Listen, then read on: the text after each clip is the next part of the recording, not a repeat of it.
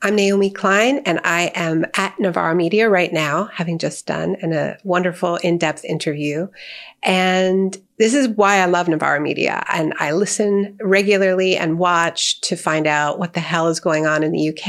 It is so critical to have independent media that we can trust, that goes deep on the issues and also lets people stay up on the day-to-day twists and turns. It's going to be especially important for your next election. So I'm incredibly grateful that Navarre Media exists, and it exists because people support it. So make sure to support Navarre Media. We need left institutions, and that means that we have to support them when they're doing such great work as Navarre Media is. Thanks.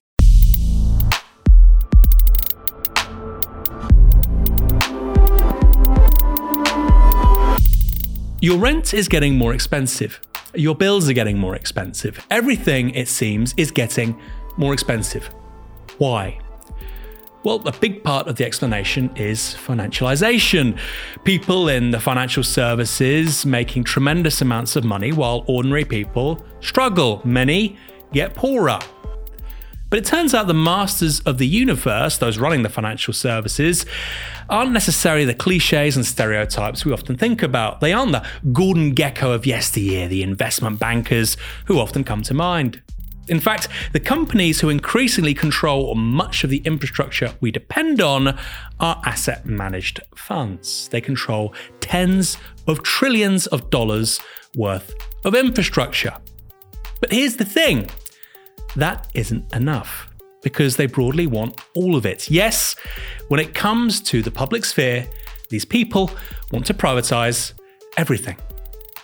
Now, this may sound complex, quite esoteric, but I don't want you to worry, because today's guest has written a brilliant book and is a fantastic communicator when it comes to all things asset managed funds, asset management society related. Brett Christophers, welcome to Downstream. Thanks for having me. We are talking about a very complicated subject today, and I don't want people to be put off. Because actually, A, it's hugely interesting. B, the insights you've got in this book, which we'll be discussing, are really important and I actually think kind of intriguing. And finally, what I think you've achieved in this book in particular is to take a part of a term that I think most of our audience will understand, be familiar with, financialization, and actually explore a big part of that, which is asset management. Yep. Don't switch off. Asset management. I know it sounds, this will be fascinating. Believe me. These are the people who run our lives. In your words, our lives and their portfolios. And at the end of the day, it's not that complicated. It's just made to seem complicated, I think, is a big part of the story. Yeah. So let's start from the top. Yep. What's asset management? So asset management is, to the point of complexity / simplicity, is a very, very straightforward business. Asset management is a form of financial investment, the specific characteristic of which is that the institutions that do it are investing money that, for the most part, is not theirs. So asset management is literally the business of taking money on behalf of others, whether those are individuals or institutions, and investing on their behalf. And aiming to deliver a financial profit for those clients, basically. That's what asset management is. It comes in lots of shapes and sizes, and we'll talk about that, but that's basically what it is. So capitalism is, that classical process of MCM, money, commodity money. You make money from money. That's what capital is. Money that makes money. Again, that's meant to be complicated. It's really not. And this is a particular kind of it. Now, we've talked about what asset management is. That proceeds through asset funds. What are hedge funds? What is private equity? Okay. Yeah. So I think that's a really good place to start, because terms like hedge funds, private equity will be terms that viewers will typically be much more familiar with than with asset management. But hedge funds and private equity are all creatures of the asset management world. So the way asset managers work, typically, is they establish investment vehicles through which they carry out their investment. So the money that they invest on others' behalf gets pulled together in these investment vehicles, which are typically funds, investment funds. And that's how they carry out their investment. Now, those investment funds come in inordinate different kinds. And hedge funds are a particular type of investment fund managed by asset managers. And they have particular characteristics. So a hedge fund is an investment fund that for which the investment strategy is often very, very different from a typical investment fund. So a typical investment fund will aim to buy assets at a particular price in the expectation and hope that the prices of those assets will go up in value, and then you can sell them at a higher price later. Hedge funds use different strategies, one of which is the aim to try and make profits in a falling market, which often is referred to as shorting stocks. So a hedge fund is simply a type of investment fund managed by an asset manager with a particular investment strategy. A private equity is another type of investment fund. So private equity funds are funds managed by asset managers that invest in shares that are privately held, hence private equity rather than public equity. So they're not investing in shares that are listed on the FTSE or the New York Stock Exchange or whatever. They're investing in shares that are privately owned. They're not traded and listed on public stock markets. That's all private equity is. So asset management's been around for a while. And they've had these funds which draw money from multiple sources, tiny bits of their own, but it includes pension funds, sovereign wealth funds, and they make investments in things historically like corporate bonds, sovereign debt, stock, blah, blah, blah, normal stuff. What has changed in the last 20 years, 25 years? Again, correct me if I'm wrong, this is your sort of hypothesis, is that asset managers are now increasingly investing, trying to find returns from what are called real assets. Exactly. So what does that mean, and how is it different? Yeah.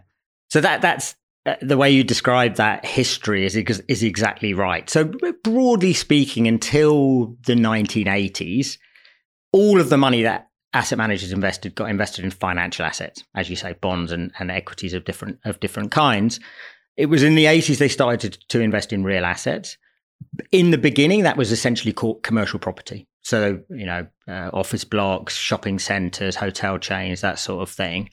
And then from the 90s onwards, you added two new types of, as you say, quote unquote, real assets to that. So the first was residential property. So housing in different forms, whether that's, apartment blocks, single family housing, student housing, care homes, even mobile home communities in the US. And the other one was infrastructure of various types, which can be energy infrastructure is probably the main one. So infrastructures of energy generation, transmission, distribution, transportation infrastructures, roads, bridges, tunnels, parking systems, telecommunications infrastructure, and also social infrastructure, things like hospitals, schools, prisons, and so on. And I guess the main argument, one of the main arguments I try to make in the book is that, when asset managers just invested in financial assets, what they did was actually pretty far removed from our daily lives, the daily lives of most individuals. But once asset managers are owning and controlling the houses in which we live, the roads on which we, drive to work or pay tolls, the hospitals in which we're being treated, the schools in which our children are going to school and so on, then they potentially have a far more significant and far more direct impact on the daily lives of, large numbers of people than they did back in the day. And one of the examples I cite in the book is the Australian asset management firm Macquarie, which I think by almost any measure is the biggest asset manager in the world in terms of investment in infrastructure. And on its website, it estimates that around 100 million people around the world use infrastructures every day that it owns. So it has a huge, insofar as it determines the conditions in which those infrastructures exist. It determines the fees that we pay to access and use those infrastructures. It has a huge impact on people's daily lives. And 99.9% of those 100 million people would have no idea that those infrastructures that they are using and relying on every day are owned by this kind of abstruse financial institution headquartered in Sydney. Macquarie, of course, involved with Thames Water. Yeah. We'll talk about that more, but that's exactly the kind of thing they're involved in. If you're wondering why the service is getting poorer, your bills are going up, here's the reason why. And again, why this is an important debate moving away from abstraction is that more and more people are alive to the idea that financialization is taking over the world. But asset management is what it looks like, and that's what it means. So I think that's the big takeaway from this conversation for me and from your book, is that people intuitively know that. Whether you're a football fan and your club's been bought by debt leverage takeover like Manchester United or 101 other clubs, or you don't understand why your water bills go up and yet the service gets worse, and you think, well, it's financialization, we don't really know what that means. This is a really good explanation as to why. Sorry, go on. And I think just to the point of kind of ramming home the point about the significance, it's, the simple reason why they're so important today, forget about kind of what it is they're buying, what they're investing in, is that they have so much capital at their disposal, right? If you look in recent decades at the amount of surplus capital in the world available for investment, whether that's held by pension funds, whether that's held by sovereign wealth funds, has increased dramatically. And at the same time, the proportion of that surplus capital that is invested via asset managers rather than directly has also increased dramatically. And so today, asset managers control over $100 trillion of capital for investment, whereas in the 1970s, it was considerably less than 1 trillion. So it's been one of the most significant changes in the modern history of contemporary capitalism. 100 trillion, just for context, what the UK economy is about 2.3 trillion. The global economy is 100 trillion or less. I think it might even be less. Yeah. In my head, I think 80 trillion, but that's probably because I read The Economist 7 years ago or something. Things move on. Yeah, but it's a lot of money. Yeah. Broadly equivalent to global GDP. You said that there's been a big change here. So again, people my age who are getting on a bit, who were politicized by the financial crisis, we obviously look at the bad guys as the banks. Yeah. You've got to tax the banks. Yeah. One of the insights here is actually a huge amount of power has gone from banks that we might recognize who aren't just obviously operating on the high street like HSBC or Citibank or whatever. A lot of that power and a lot of the things that they're responsible for are going to asset managers. Can you just explain how that's worked? Yeah. I think that's absolutely true, and there's lots of different dimensions to it. And I think that probably the first thing to say is just as one kind of very sort of in a way trivial, but also I think quite telling measure of that shifting influence. When I was younger, and people would talk about the influence of the financial sector on political parties in the US, UK, and so on.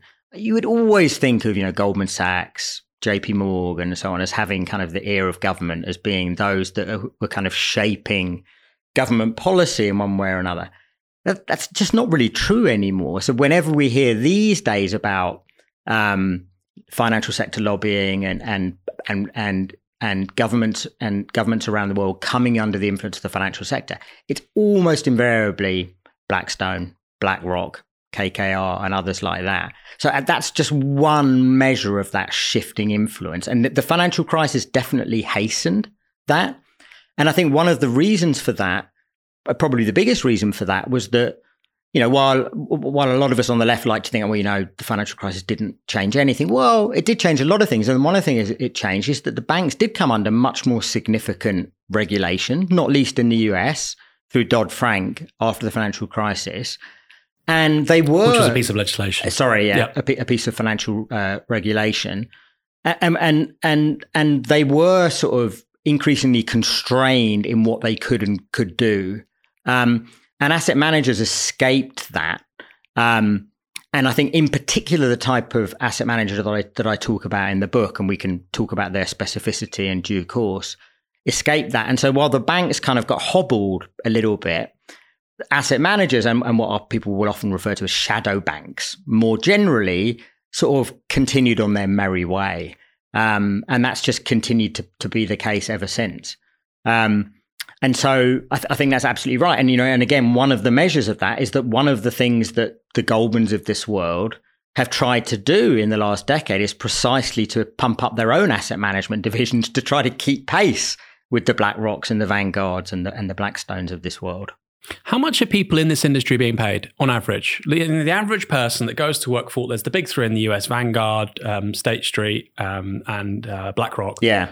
People working in that game, not the top level, but average earner, what are they on? I think I don't know about the industry-wide figures, but there was a piece in the FT about a year ago, I think it was, that found that average salaries at Blackstone, which is one of the big players, were $2 million. Now, that's, I'm guessing, a mean. And so, you will have in there people earning 700 million at the top or whatever. But this is a lot of money. And essentially what my understanding now is that, 20 years ago, if you were coming out of Harvard or a business school or wherever else, and you wanted to go in the financial sector and earn a lot of money, you'd go to an investment bank to do that. Now you might do that, but you do that as a stepping stone to go and work for an asset management firm like a private equity house. And in fact, the interesting thing about it is you sign a contract with that private equity house almost before you sign a contract to go and work for 2 years in an investment bank. So investment banking is not where the money is at now. If you want to work in the financial sector, it's at asset management firms. And in particular, it's at asset management firms that specialize in private equity and hedge funds. Now, the reach of these guys is huge. And this is something actually that the right has been quite alive to because of the whole debate around ESG. And we'll talk about that. Important, but yep. I think for people on the left, probably not as important as the stuff we'll touch on. This big three of BlackRock, State Street, Vanguard. Yep. How much equity do they own in terms of businesses on the S&P 500 in the United States, these big corporates in the US? What percentage of those businesses have some ownership given over to these companies? Yeah. So the big three, as you say, the distinctive thing of their business model is that for the most part, and in the cases of Vanguard and State Street, essentially the whole business, it is funds that are passively managed funds that, aim to track particular market indices like the S&P 500 or so on. So whatever the constituents of that index are, the fund will just mirror that. Okay. And in a way, this has been really good for individual investors like us who have a bit of money to invest because it's people passively with pensions, just to be clear, or whatever. Yeah. Because they're passively managed, the fees are really low. And that's, in a way, if there's one good thing about the asset management industry, is that it's made available at very low cost, diversified investment opportunities for ordinary people. Okay. Now, and again, because they are index trackers, they are diversified. They invest in every stock in that index, and the more that all that that pool of surplus capital out there I referred to earlier, the more of that it gets funneled through the BlackRocks and the State Streets and the Vanguards, then concomitantly the bigger proportion of their collective shareholdings. And so I think the latest data I saw was that on average, between the three of them, they would typically own somewhere between 20 and 25% of the shares of all major US corporations across every sector. And again, that's passively held shareholdings. Incredible statistic. Yeah, it's a huge statistic. So, S&P 500, I think, it's almost all of them. And you're saying between 20 and 25% of the... It is held by those three. Incredible. It is incredible. But I guess one of the things I think it's important to remember is, first of all, that, say, BlackRock individually has maybe, say, 8%. It holds that 8% through a whole range of different funds, the individual managers of which probably aren't talking to each other. They may not even know who each other are.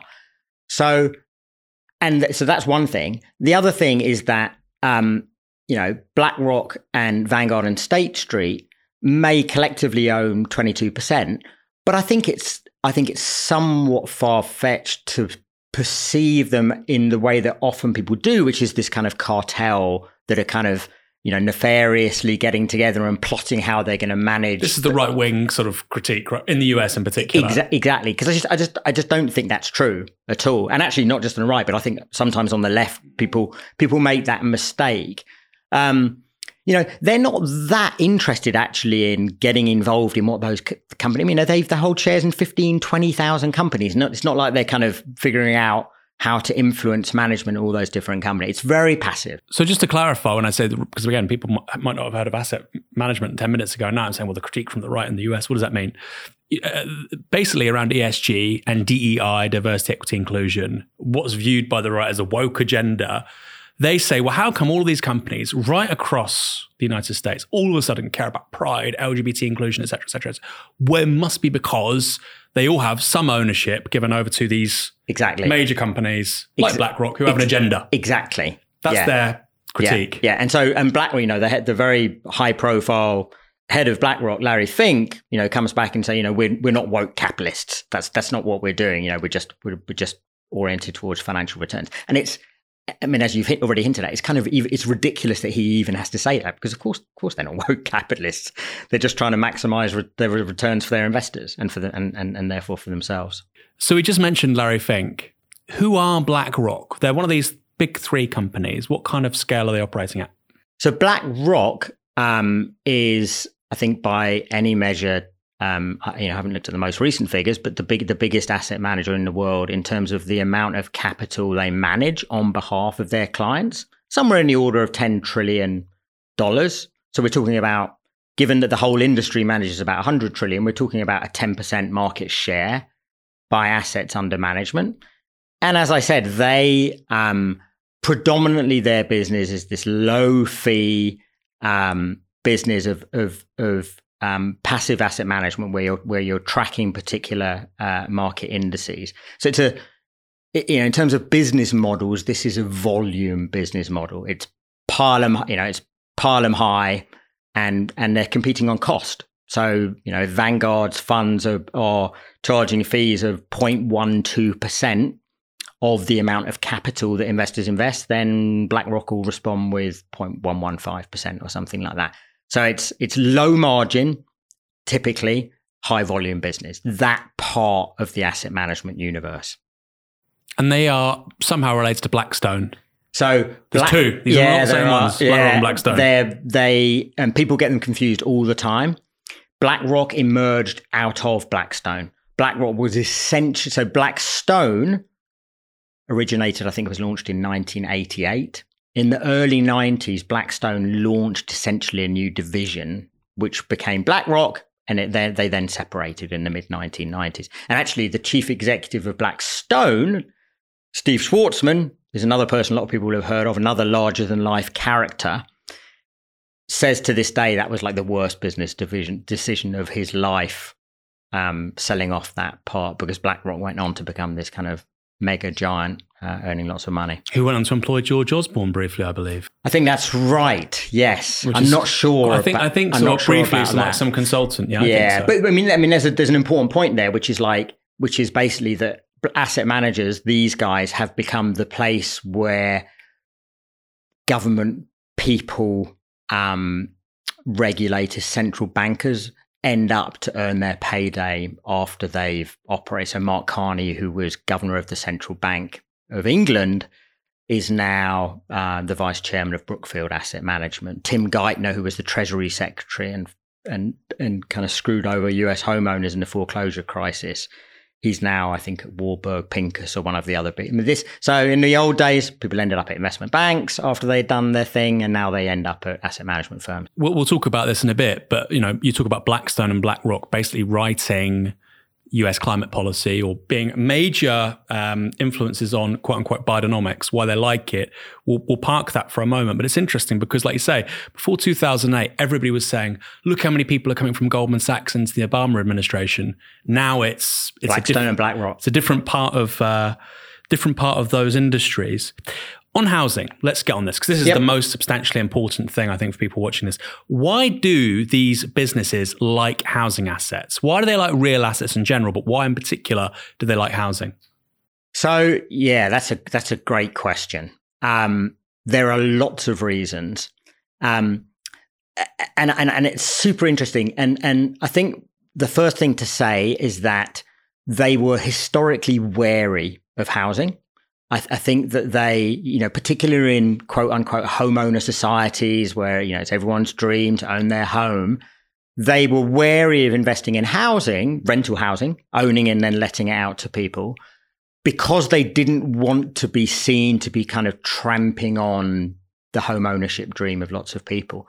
But I think again, this was another respect in which the financial crisis was really important, because one of the things that became very clearly and forcefully argued during the financial crisis was that the financial crisis was deemed to be kind of evidence that home ownership had hit its natural ceiling.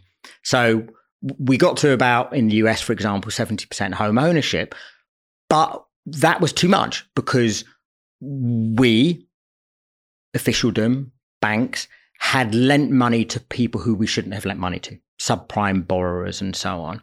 And that was our mistake. But the crisis was therefore evidence that we'd pushed the home ownership dream too far, and that actually the natural ceiling of home ownership is somewhat lower than that. So actually, there is this rump of 30, 40% of people who shouldn't and can't become homeowners. And therefore, it's entirely natural for there to be a class of corporate professional landlord who can do the job more professionally and efficiently than small-time mom and pop landlords. And we beneficent asset managers will come in and play that role. And that's what they did after the financial crisis. And they found, they'd invested a little bit in housing in the past, but they found that these were just fantastic asset classes to own. I think one of the big reasons for that is that they began investing in housing at a time in history when there were already significant shortages of housing in major metropolises around the world. And the financial crisis only exacerbated a kind of secular downturn in construction rates. So they've come to be significant owners of housing at a particular time in history when not enough housing is being built, and that just has a long-term kind of underpinning upwards impact on rents. So they found housing to be a very, very attractive asset class. They've been very, very good at, if they happen to own relatively geographically dispersed portfolios, they've been very good at using digital technologies to kind of render much more efficient their operational management of those portfolios at very, very low cost and so on. So housing's been a fantastic asset class for them. And they've just continued to double down in that investment. But I think the other thing about the timing of it, and this is a really, really important point, is that if you think about what go back to whose money is being invested, right? It's typically things like pension funds that are, probably 50, 60% is still pension fund money going through asset managers. What are pension fund trustees looking for when they invest our retirement savings? They're looking for two things. They're looking for capital gain. They want the value of the assets to go up, but they're also looking for regular annual yields. They want assets that will deliver 5 or 6% yields year on year, predictably, reliably from year to year. Now, in the past, before the financial crisis, fixed income securities, so bonds, did that. You could invest in a corporate bond fund and get your 5-6% regular annual yield, and you were happy to do that, and you'd find your capital gain elsewhere. But obviously what happened in the wake of the financial crisis was that you had a long period, of which we're only coming out of now, of incredibly low interest rates kept low by the particular type of monetary policy that was used after the financial crisis. And suddenly investors like pension funds found themselves in a position where their traditional sources of those regular annual yields were now returning 1% or 0.5%. And they were like, well, where do we find those regular annual yields? Housing and infrastructure. That's a big part of the reason why investment by asset managers on behalf of pension funds and others after the financial crisis exploded, because they thought, well, here is where we can find those yields that fixed income financial securities are no longer providing for us. And that has this is another really important part of the story is that if you can get those rents year on year, 6-7% yields through rental housing, if you can then increase those rents while you own that housing, when you not only does that provide more income year on year, but when you come to sell that housing, handing it off to another investor 6 or 7 years later, you can charge much more for that asset, that apartment block or whatever it was, than you paid for it in the first place. They've made huge amounts of money from housing investment in the last decade or so. So, people often talk about we're in an economy defined by rentierism, neo-feudalism. I mean, this is what it means. Absolutely. Substantially. Absolutely. And some of the stuff in here, particularly around these guys have a vested interest in there not being enough housing, because this is their model. The model is there not being enough housing. Oh, we wish we could, but no, this is their model to not have enough housing. And I think this is one of the key points that's really misunderstood widely. And you're absolutely right. So you often listen to governments and policymakers when they talk about how we're going to solve the housing crisis. Not just in the UK, but everywhere. Everywhere's got a housing crisis pretty much at the moment, which is not just about shortages of housing, but in significant part it's about shortages. And they say, we need investment in new housing. Who's going to do that investment? Institutional investors are going to do that investment. No, they're not. They say they're going to, but the last thing they want is much more stock coming into the market, because that's likely to have a depressive impact on rents. And indeed, if you want, you don't have to believe me for this, but there was a great interview that the FT did a bunch of years ago, I can't remember the year, with the man who at the time was the head of real estate at Blackstone. And he said that his motto as an investor, his strategic motto was look out for capital and cranes. And what he meant by that was if you're invested in property in a particular neighborhood of a city, whether that's commercial or residential property, doesn't matter.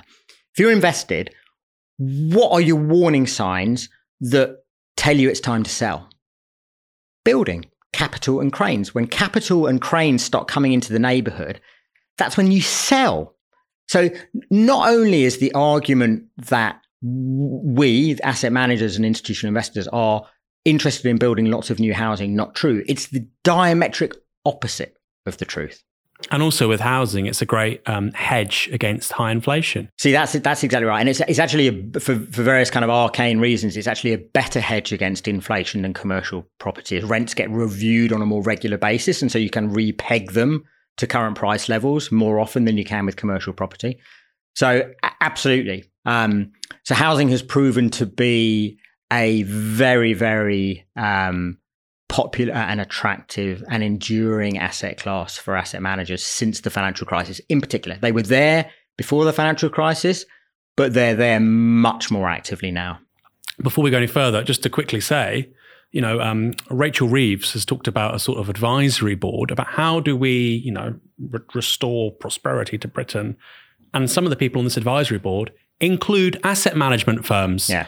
And this is why when people say, we've got a radical economic offer. Look, if Aberdeen and companies like that, this is one of these people in this space, if they're on the advisory board committee, it's not going to happen. And it also goes to this idea of Labour's green sort of industrial policy of 28 billion pounds a year. How much is from the state? We don't know. Realistically, this is what it looks like to me. The state might put in 2, 3, 4 billion, de-risking, allowing these guys privately to make a ton of cash. And the role of the taxpayer is de-risking their investments.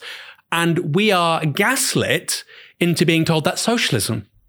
And it blows my mind. Yeah, it's remarkable. I mean, I think that's absolutely right. I mean, I think that's the basic policy scene at the moment, not just in the UK, but internationally. And don't get me wrong. I mean, I don't think it's the case that asset managers and their institutional investors that they represent are never going to build new housing for the build to rent market. They'll build some, but the last thing they're going to do is build substantial quantities, because that goes diametrically against their business model. I think the other thing I'd say, I mean, I think, the political class has got itself into a kind of into a bit of a twist here, where so put it this way, if you as a government have persuaded yourselves that the public sector is not the answer to our major infrastructural investment needs. So we are at a time in history where there's no doubt that there is a huge need for infrastructure investment. Housing is one, but obviously climate infrastructure for both mitigation and adaptation purposes is another one. Huge amounts of infrastructure investment required. But at the same time, the public sector has persuaded itself, governments have persuaded itself that cannot and should not be public money. You need to tighten belts and, all the stuff about, running the government budgets like a household, all that sort of stuff. So if you cordon off public sector investment for public sector ownership of those assets as a political possibility, which is what happened during the New Deal, for example. I mean, that's the big difference between New Deal, Roosevelt, and contemporary Biden, is that, yes, there's public investment, but back then it was public investment for publicly owned infrastructures. Today, it's smaller public investment for privately owned infrastructures, de-risking that private sector investment. If you persuade yourself that it cannot be big public investment for public ownership, then private investment is your only answer, right? Well, if private investment is your only answer, you pretty soon end up with asset managers, because it's asset managers that have under their management the vast bulk of surplus private capital in contemporary capitalism. So it's not surprising. In fact, there's almost an inevitability that the likes of Reeves and so on end up with asset managers as being the answer, because the only other credible answer has been politically foreclosed before even beginning the conversation. If you even say the alternative, then you're not being serious. Yeah. You're not being grown up. Yeah. You're not being pragmatic. Yeah. Okay. Yeah. So they essentially they have presented as the answer a set of institutions whose interests are not aligned with resolving those crises. Mm. And also going back to this idea of stewardship. So it's not just housing, it's water, infrastructure, it's the PFI contracts. We'll talk about that more in a minute. You want long-term stewardship of this kind of infrastructure. And look, plausibly, you could see in a world maybe where there's private investment that does that. Absolutely. But it would have to be a rate of return which is far lower than what we have, and that wouldn't please these people. And what we have instead is private investment, which is more like a trade. So buy cheap, sell high, no capital investment, which of course is the exact opposite of how you should treat infrastructure. Absolutely. I mean, this should seem so obvious. Yeah. And yet no. I mean, you also talk in the book about, for instance, where people, and we'll finish with the housing aspect of this conversation here.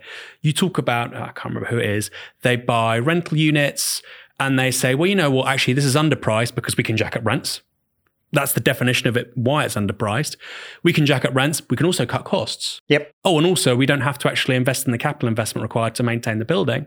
And we can jack up rents more, and we can cut costs and jack up rents more. That to them is success. To the people living in the building, that's catastrophe. Yeah. And that's absolutely right. And this is, I mean, particularly in the US, this has been a big story. And I think the one thing I would say about this, which I think is very important, is that there is lots of anecdotal evidence out there.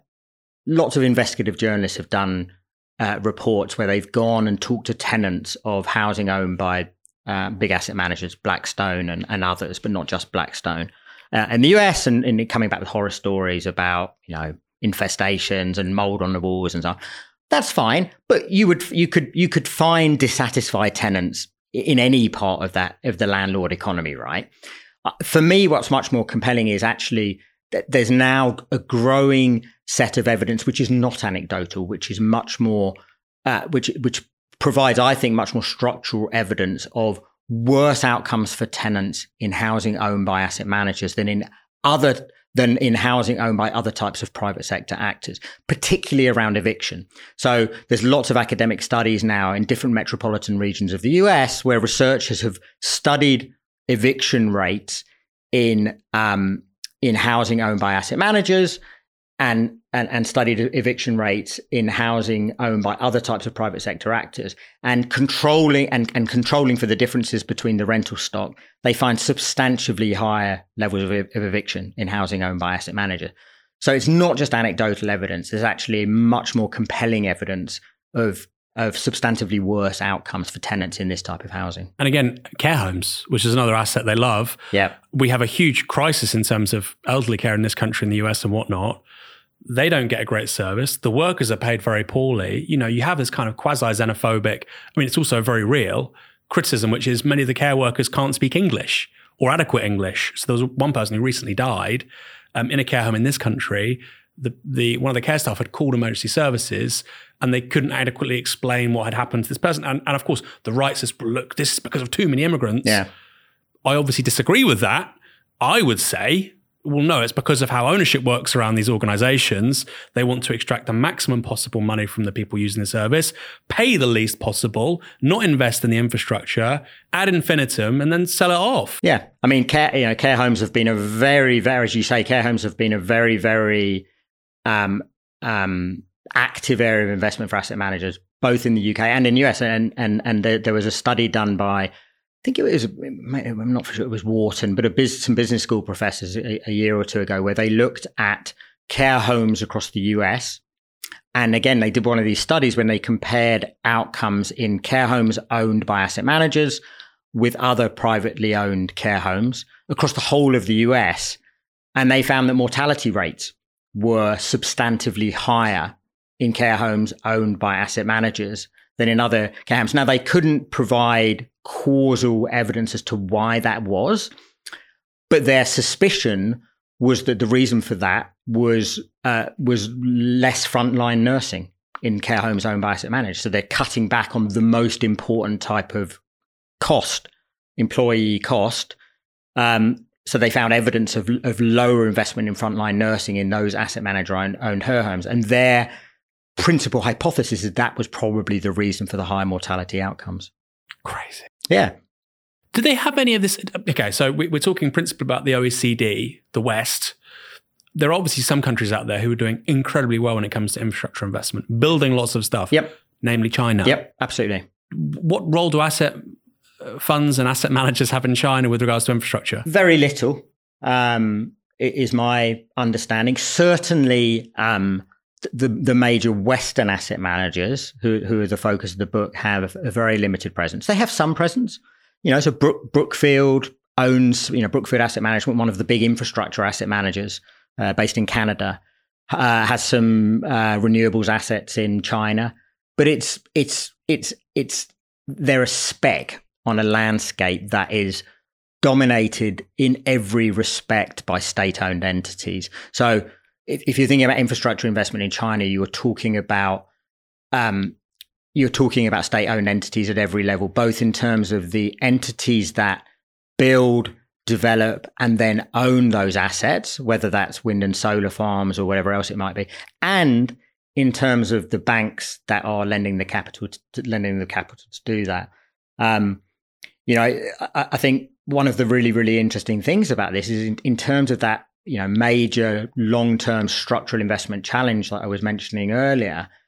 In many ways, you can say what you like about China's political economy, but at the same time, there's no, to my mind at least, there's no doubt that China is better positioned to meet that investment challenge strategically and rapidly than any country in the West, precisely because of the ongoing, very, very deeply ingrained role of the state in the economy. Whereas the West has essentially outsourced those investment challenges to the private sector and to markets. And if the private sector and markets decide that it's not in their financial interest at a particular point in time to meet that investment challenge, then they don't meet that investment challenge.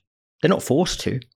So we can't allocate resources as effectively as somewhere like China or Vietnam. An example that many people in the UK might be aware of recently. So in the UK, the way in which a lot of new renewables capacity gets built is through the provision of contracts by the government for things like offshore wind, and they will auction contracts where developers will bid to take those contracts, which means like a 15-year contract to sell electricity at what is effectively a fixed price for the next 15 years.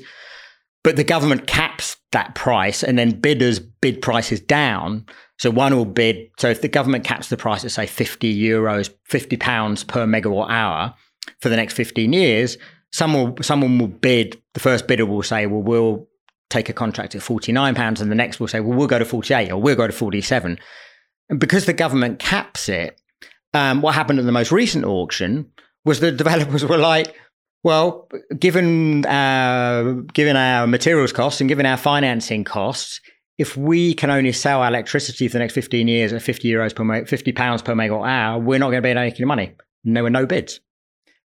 That's very different from how things work in China. Which I think this year in 2023, I might be wrong. I think this year it's built twice as much solar as there is the whole of the capacity in the United States. Yeah. I mean, this is crazy. This is just, and this is not marketing. This is what my next book is about renewables. And I think on average for the last 5 years, China has represented about 50% of global's renewables investment on average over the last 5 years. And and my guess is that this year in 2023, it will be well above 50%, because that political economy that governs investment in renewables around the rest of the world is very, very different in China. So returning to the UK, We've mentioned Macquarie, this Australian-based fund. They were involved in Thames Water, yes, which is a water company in the UK. Can you tell me a little bit about what happened when Macquarie bought Thames Water? Yeah, so Macquarie invested in Thames Water in, I think it was 2006 or 2008, one of those years, not sure. Now, I mean, stepping back a second, so what happened, as many viewers will know, is that the privatization of the water industry occurred right at the end of the 80s, early 90s, that period. Initially, all of those companies became publicly listed entities, but over time, the ownership of a lot of them has changed. And the water sector specifically, but actually kind of UK utility infrastructures more generally, have been like a honeypot for global asset managers over the last few decades, not least the water and the electricity sector. And so Thames's ownership changed many times over the last couple of decades, but probably the most significant moment of change was when Macquarie came in. It wasn't the only owner, but it was the controlling shareholder. It came in a consortium of which it was the lead investor. Again, 2006, 2008. And it invested through one of its main European infrastructure funds. It was invested, I think, for about 10 years in Thames Water. It was the lead shareholder before exiting 5 or 6 years ago. During that period, lots of things happened, but to cut a very long and complicated story short, and nothing I'm going to say here is, I think, in any way controversial. You could actually read the same story in the FT. FT's been great at covering Thames. There's some very good infrastructure journalists there. They put loads of debt into the business. When the water companies were privatized, they were privatized debt-free. Now collectively, they have something in the order of 50 billion of debt attached to them. So Macquarie put lots of debt into the business. At the same time as it was putting debt into the business, it took a lot of money out of the business through various mechanisms, not least dividends and shareholder loans with a principal mechanism. And by any reckoning, it woefully underinvested in the physical infrastructure. And so Thames was repeatedly, during the period of Macquarie's ownership, chastised by the regulator, by the industry regulator, Ofwat, and by in any number of campaign groups and activist groups and so on, and politicians for underinvestment and for the problems that come out of underinvestment in the infrastructure, which is things like leaks and raw sewage being released into rivers and around the region of Thames's control. And so it was kind of a kind of a case study, I think, in the broader set of problems which I try to describe in the book, which is basically consumers getting a raw deal because they're paying more and more for services that are getting worse and worse, because the steward, in this case Macquarie, is really not interested at heart in careful custodianship of that asset. It's interested in minimizing the costs that it incurs while that infrastructure is under its ownership, and maximizing the revenues, in this case, the rates that it can charge consumers during that period. And so they were, Macquarie got slapped on the wrist a couple of times, a couple of very, minor fines. And actually the biggest fine that Thames received, I think it was maybe 120 million pounds, I think it was, got levied ironically a year or so after Macquarie had sold out its main shareholding. And so my argument, Thames is much in the news these days, and its current shareholders get a lot of flack. And I kind of understand that, but personally, I feel a degree of sympathy for the today's shareholders, because on my reading, Thames got turned into a basket case by Macquarie, and the current shareholders are the ones that are kind of being left kind of holding the bag. And they should have done better due diligence, I think, when they undertook the investment. I think they bought a dog at the end of the day, but it had been turned into a dog by Macquarie. I mean, the UK water industry since privatisation in the early 1990s is just an incredible story. So like you said, they've been saddled with tens of billions of pounds worth of debt which was used to buy them and then put on them. Again, a bit like Manchester United Football Club, if people are sort of not familiar with that. The Glazers buy United by getting debt they then place on the club, debt which was guaranteed against the club's assets. I think for most normal people... I mean, it works in exactly the same way. Yeah. Most normal people, how is that possible? That's how lots of these deals work. Yeah. That's how, clever people make lots of money. It is. And the price of water bills is double relative to just the sort of base rate. I think it's RPI inflation since 1990. So the bills have gone up extraordinarily, far more than the basic rate of inflation. They've got all this debt. They've also paid tens of billions of pounds to shareholders over the last 25 years, whatever it is. They've paid huge amounts of executive pay. And then you have the sort of government saying, well, we would need about £200 billion to actually build the kind of infrastructure we need so that we aren't dumping crap into rivers and coasts. We can't afford to do that. Obviously, that's just far too much money. Well, we know exactly where the money's gone, actually. Yeah. It's a very clear and that's the transfer problem. of money. It's gone. It has gone. It's gone. You can't get it back. And I think, I would say that, one of the remarkable things, I think, is that even the FT, I think, would argue that privatisation of the utilities in the UK, as it's been done in the UK, has been a disaster. It's been a complete failure. I think telecoms is probably the only case where maybe that's not true. If you look at if you look specifically in the measure of, if you look at how consumers have done, consumers in terms of telecoms prices have done reasonably well in the period since privatisation. But actually, that's only really because mobile came along and provided significant competition to fixed line during that period. That's the main part. And telecoms, not only is it the one where consumers have done okay, it's the only one where if you invested in those telecoms companies and have remained invested, you would have done badly. In every other sector, investors have done well and consumers have done badly. I would also add perhaps that telecoms is quite unique in so much as obviously it's a digital technology, and that's been subject to what we would call deflationary trends, because obviously it's much cheaper to make a phone call now than it was 25 years ago. That's not because of privatization, it's because of technology. Whereas, a pipe that carries water is a pipe that carries water. Yeah, exactly. So a little bit. And I guess the point I try to make in this book is that, so privatisation of infrastructure in the UK, but also many other places, has been a disaster. But one of the reasons, and I think this is the point I would want to stress, is that one of the reasons it's been particularly bad in the UK is precisely because of the disproportionate involvement of asset management firms. So there's privatisation in general, and then there's privatisation asset manager style, which is one of the arguments I make in the book. And it's an argument I hold to very firmly, is that is that asset managers are not only, let me get this right, asset managers, in terms of how they typically carry out this investment, are not only inappropriate owners of infrastructures on which we all rely on in our daily lives, but they are about the most inappropriate owners imaginable. And the reason for that is it goes back to something you mentioned earlier, which is the fact that the business model, for the most part, is not buying assets for holding them in the long term.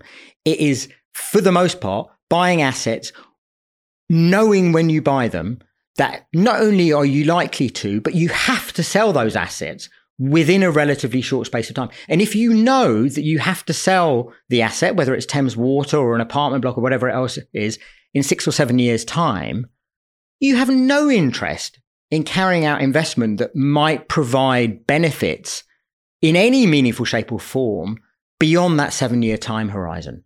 So do you have an interest in providing real good repair work for sewage leakages? No, you have an interest in providing kind of band-aid solutions that might just about last for the next 6 or 7 years.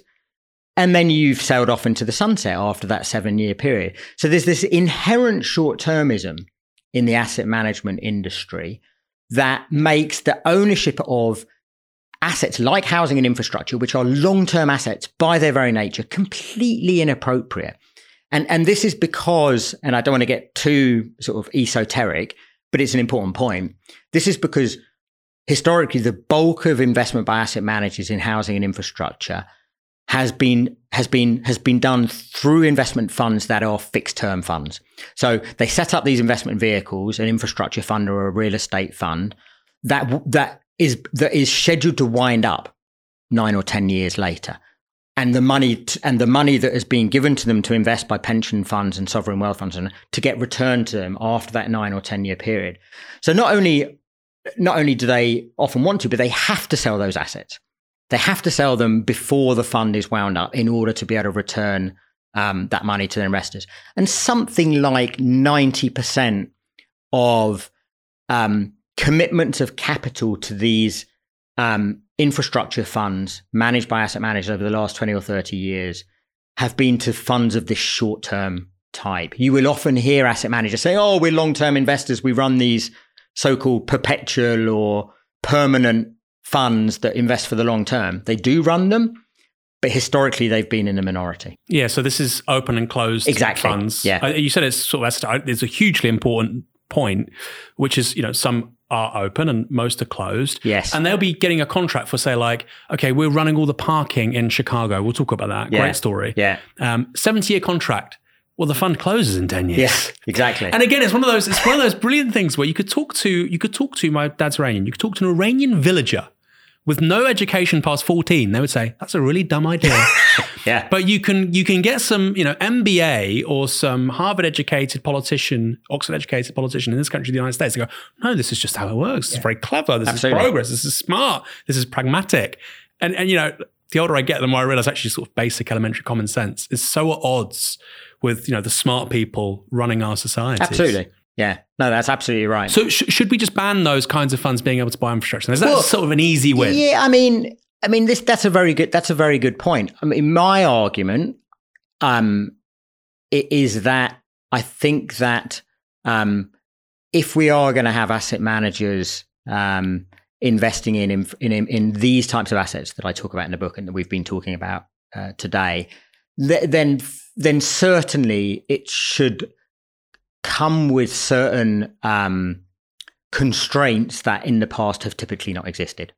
And I think that allowing them to invest in long-term infrastructures that for which long-term capital investment is a lifeblood through these inherently short-term vehicles just strikes me as completely incongruous and should not happen. I mean, this is not, maybe we can talk about this later, this is not the only way in which one might want to clamp down on this type of phenomenon, but it's definitely one. And I think that there are some governments around the world that have made relatively positive noises. Macquarie owned was it Copenhagen Airport or Brussels Airport, one of these airports. I talk about it in the book, but I can't remember which one it was. And did its typical thing, which was like made really good noises about being a long-term custodian, and then ran with the money after a few years later. And pretty sure it was the Danish government was not impressed, and put through some reviews about how this can happen and why this can happen and what we should do about it in the future. But for the most part, most governments have not done much about this at all. And it comes back precisely to what we were talking about earlier, which is that you can't do much about it if you've got yourself in a position of being reliant on these actors. If you've persuaded yourself that the private sector are the answer, asset managers become the answer. So the last thing you're going to do is clamp down on them because they're the answer. And not surprisingly, what asset managers, this is classic stuff. When governments, like in the UK, and regulators start making noises about clamping down on these things, the very same day, the asset managers come out with press releases say, well, we're going to stop investing in the UK. See how you like it then. And the politicians shit their pants. Exactly. It's that simple. Well, you can imagine sort of a left populist politician in this country, and they would say, I think quite reasonably, we're not going to allow certain people to invest in certain industries. It's not going to happen. Yep. Nothing personal, guys. If Novara Media was running the government, I think we probably have consensus on that. Not much else. Something like that. It seems quite common sense. But then, of course, like you say, you would see a flood of press releases, and people that even slightly disagree with you, because that's how modern politics works, would say, well, look, we're not going to have any investment in the country. Even though they might agree on the substance of it, that they shouldn't be investing. I mean, you saw this with Brexit, right? People who claim so many things politically, if it meant you could bash the other side, then you would use it. And that's absolutely right. And what's interesting to me, this is a bit of a tangent, what's interesting to me is I honestly think the right will come after this, the populist right will come, probably in Europe, because we're seeing this rising tide of right-wing sentiment across Europe right now, with Britain being something of an exception. I think they'll come after this before the left does, which to me is terrifying. I can see a right-wing populist saying, we do not want American asset funds operating in Italy, France, yeah, no, absolutely. Spain. Yeah. I can see it. Yeah. And what does the left do? Does the left go, no, we do. Asset funds are progressive. And that is the situation, not to that extent. We found ourselves in that position time after time for the last 20 years, defending liberal, progressive global capitalism when it's the one thing that's screwing us the most. And that doesn't mean you side with the far right, but it means maybe we should try and lead the conversation. Yeah, exactly. No, I mean, I think that's absolutely what will happen. And I it was interesting to me when I started doing work on Blackstone and housing in the US context, and I published a couple of articles in obscure academic journals about this. The first people in the kind of public realm to approach me about it from the US was the right. I think it was Senator Josh Hawley's team got in touch with me because they see this as an easy win for them. There's a great line. I can't remember who said this, but it summed up so much with Trump. Trump was an uprising of family capital against global capital, which is, petty bourgeois historically. We had this conversation with Dan Evans. Yeah. This was the big class behind the rise of Hitler and fascism. I'm not suggesting that everybody who owns a small business is a fascist. Of course not. Sometimes they've been involved in left-wing, politics too. But it's that, it's the family business versus BlackRock, Blackstone. They're buying the assets, they're destroying the community, et cetera, which has the kernel of something really positive. Yep. But, the left's not at the races. Yeah. Quickly before we finish. Yes. Chicago. Yes. We talked about Macquarie and Thames Water. Yeah. Tell me about Chicago and its experience with asset funds. Yeah. So this is a great case. And I rely heavily on the work. There's a great Chicago scholar come journalist called Stephanie Farmer who's done this great work, which I rely on in the book about this, where she looked at Morgan Stanley, its asset management arm, Morgan Stanley Infrastructure Partners, about 10, 15 years ago, closer to 15, I think, it led two major investments in parking infrastructure in Chicago, one of which was the city's parking meter system. So the meters around the whole city.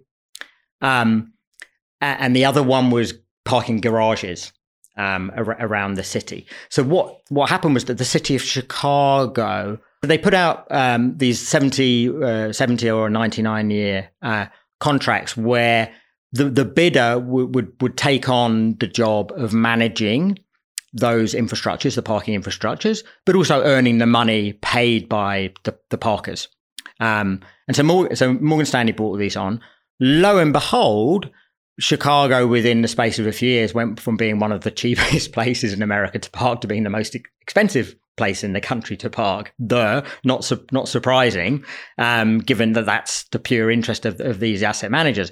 So that was interesting, but not necessarily unique. But the thing that was particularly interesting that Farmer found was that the way that the contracts were written between the city and Morgan Stanley were very, very restrictive on the city in terms of what it could or could not do in the future. So, for example, if the city, because it wanted to have a street festival or something, wanted to, if running a street festival meant that 2 or 3 parking meters or however many it was couldn't be used for a few days, it had to provide compensation of a particular amount that was written into the contract to Morgan Stanley for those parking meters being taken out of commission. And what Farmer shows in his really clever way is that basically the way in which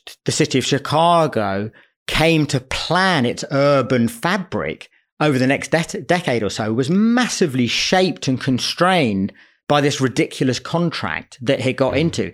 It didn't allow itself to do certain things, like things that were beneficial to cyclists, like opening up cycling lanes around the city, because it would end up having to make these payments to Morgan Stanley that were written into this contract. So not only was this really bad in the kind of direct sense of parking fees going up massively, but it had this really constraining influence on the future evolution of the city of Chicago in terms of its friendliness to things like cyclists and other things like that. So it's a really interesting case, and I think that the reason I like that case and find it particularly interesting is it does make this really important point that when you're buying infrastructure, when you're owning infrastructure, you are owning an asset that shapes the life of a city, that shapes the life of a community.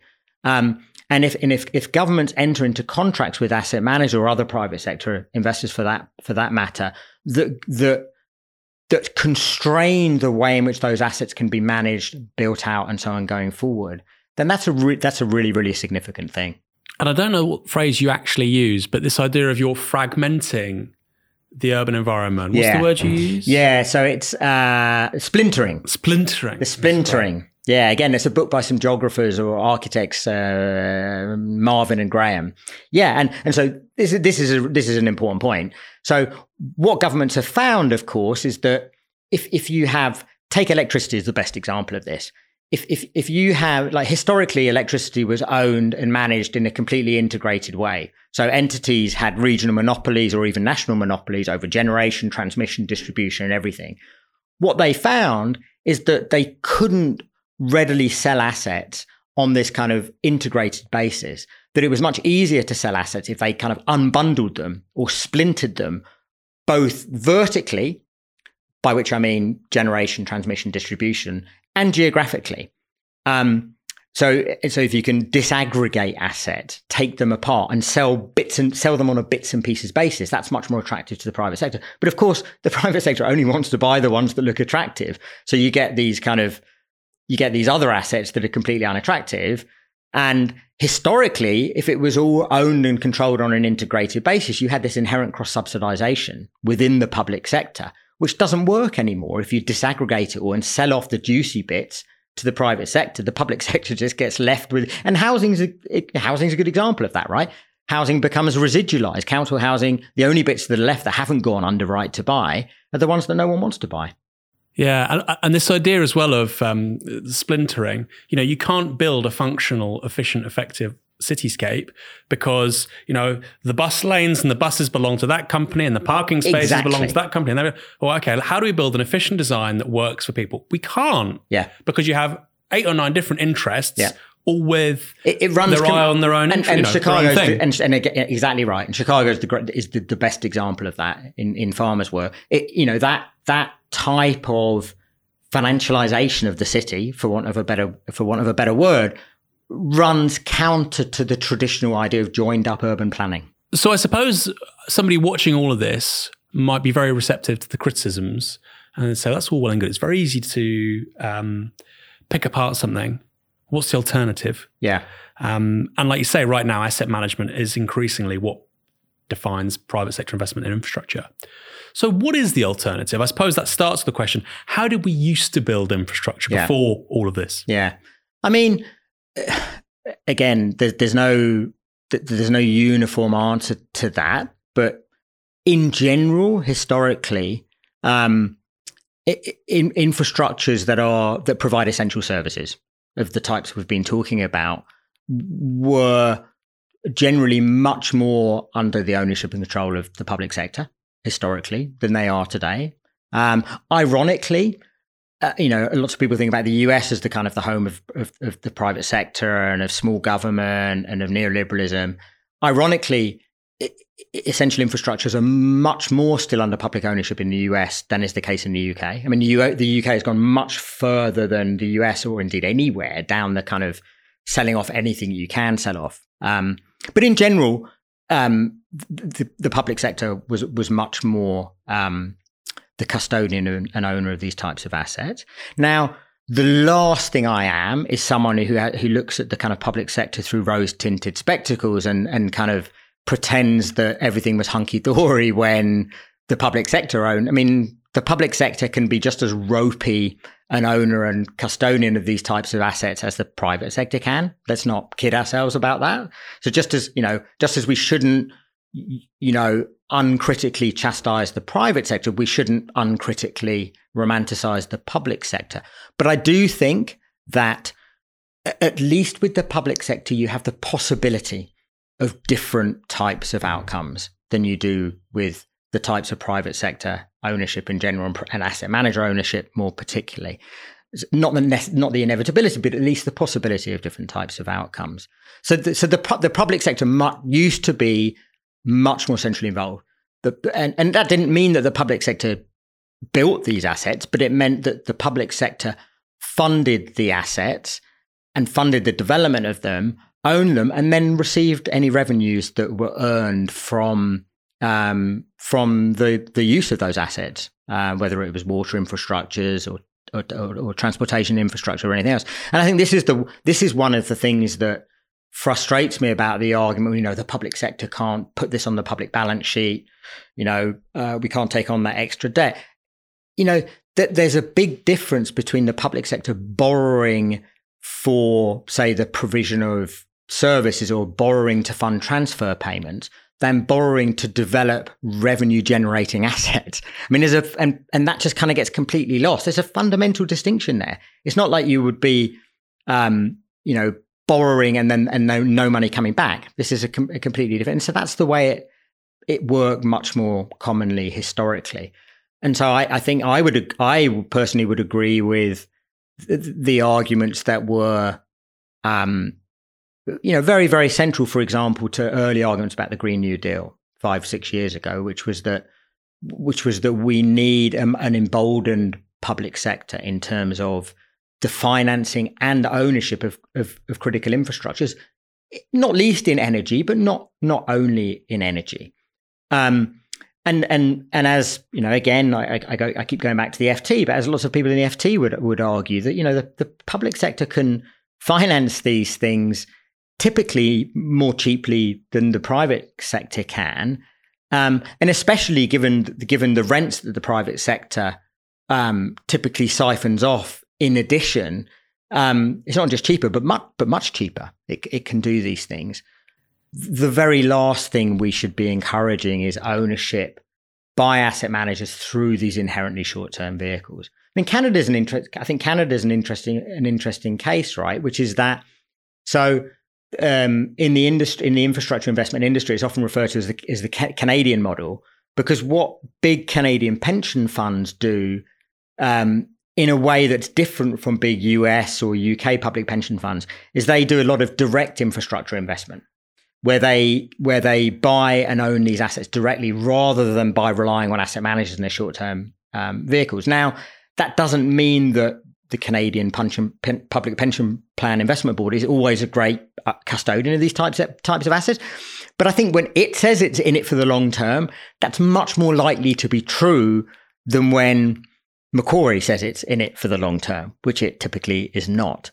So I think that there are different ways of doing things. I guess the way I would generalize this is to say, look, if you think my argument in the book is broadly right, which is that the phenomenon that I've kind of diagnosed is a broadly negative phenomenon, there are essentially two ways of limiting what asset managers do. Okay, so going right back to the first question you asked about what are asset managers? Asset managers are entities that take money from others and invest it. So there's two choke points, right? There's the raising of investment, and there's the opportunities to invest. So there's two things you can do, broadly speaking. You can try to limit the amount of capital that they have at their disposal, and you can try and limit their ability to invest in certain types of things. So we've talked about the latter of those already. So as you said, one thing you can potentially do is say, no, we're going to have certain types of things that we just don't want certain types of actors owning and buying. We just think it's wrong. We just don't think that should happen. And you can do that. Governments are a million miles from, I think, thinking about doing that. The other thing you can say is, I think if you are a fireman working in Pennsylvania and you were to find out that your retirement savings are invested in a fund that owns the rental housing of your neighbors and is jacking up the rents on that housing, you probably wouldn't be particularly happy. You might not be particularly happy about it. So I think the other possibility is for the entities that give them the monies to invest to be much more proactive about shaping what can and cannot happen with that money. The big public pension plans could say, we're not going to put money into investment funds that are buying up and jacking up rents on rental housing. And I think that's an area of kind of political intervention that is it seems to me entirely possible. But again, I think part of the problem here is that, most people who have their retirement savings invested through their public pension have no idea where that money is going. They have no idea what the trustee of their pension fund is doing in terms of allocation to different investment funds managed by Blackstone. They have no idea. But I think that, I've been in conversations with certain unions in the US who are actively trying to do precisely these types of things. They're trying to politicize the investment of the retirement savings of those unions by talking to the pension fund trustees and trying to make them aware of exactly these types of issues. That's as well another sort of counter argument be, well, people have to have pensions, and what else would they invest in? Well, there's literally a million and one, maybe not literally, there's figuratively a million and one things they can invest in. Commodities, sovereign debt. Well, they can just put it in an index. They just put it in an index tracker. Well, precisely. Yeah. 101, maybe not a million, 101 things they can invest in, and they don't need to do this. No, they don't. And here's the thing, right? Which is that the industry comes back and says, well, if they don't, then they're missing out on superior returns. But that's actually, again, I'm no expert on this particular question, but there's a great academic, Ludovic Philippou, I think his name is, in Oxford, and he's done lots of research showing that over the long term, private equity funds, infrastructure funds, real estate funds do not generate superior returns than simple index tracking funds. But equally, even if they did, even if your pension was 5% better, if your water bills are twice as high, your energy is twice as high, your neighbour's being evicted, everything's outsourced, your kids can't buy a house. Yeah. And absolutely. But the problem, right, is that drawing those connections is hard for people. It took me a long amount of time to pull all that together, and in most people's cases, drawing those connections between kind of what's happening to their pension and what's happening to renters who are in living houses, they feel like a million miles away from each other. But of course, they're not a million miles away from each other. Well, I'm very glad you've condensed it all into a book. So it won't take our listeners and our viewers years to work that all out. Thank you so much, Brett. This has been a fascinating conversation. Yeah, I've enjoyed it a lot, and I'm grateful that you had me on. Our pleasure.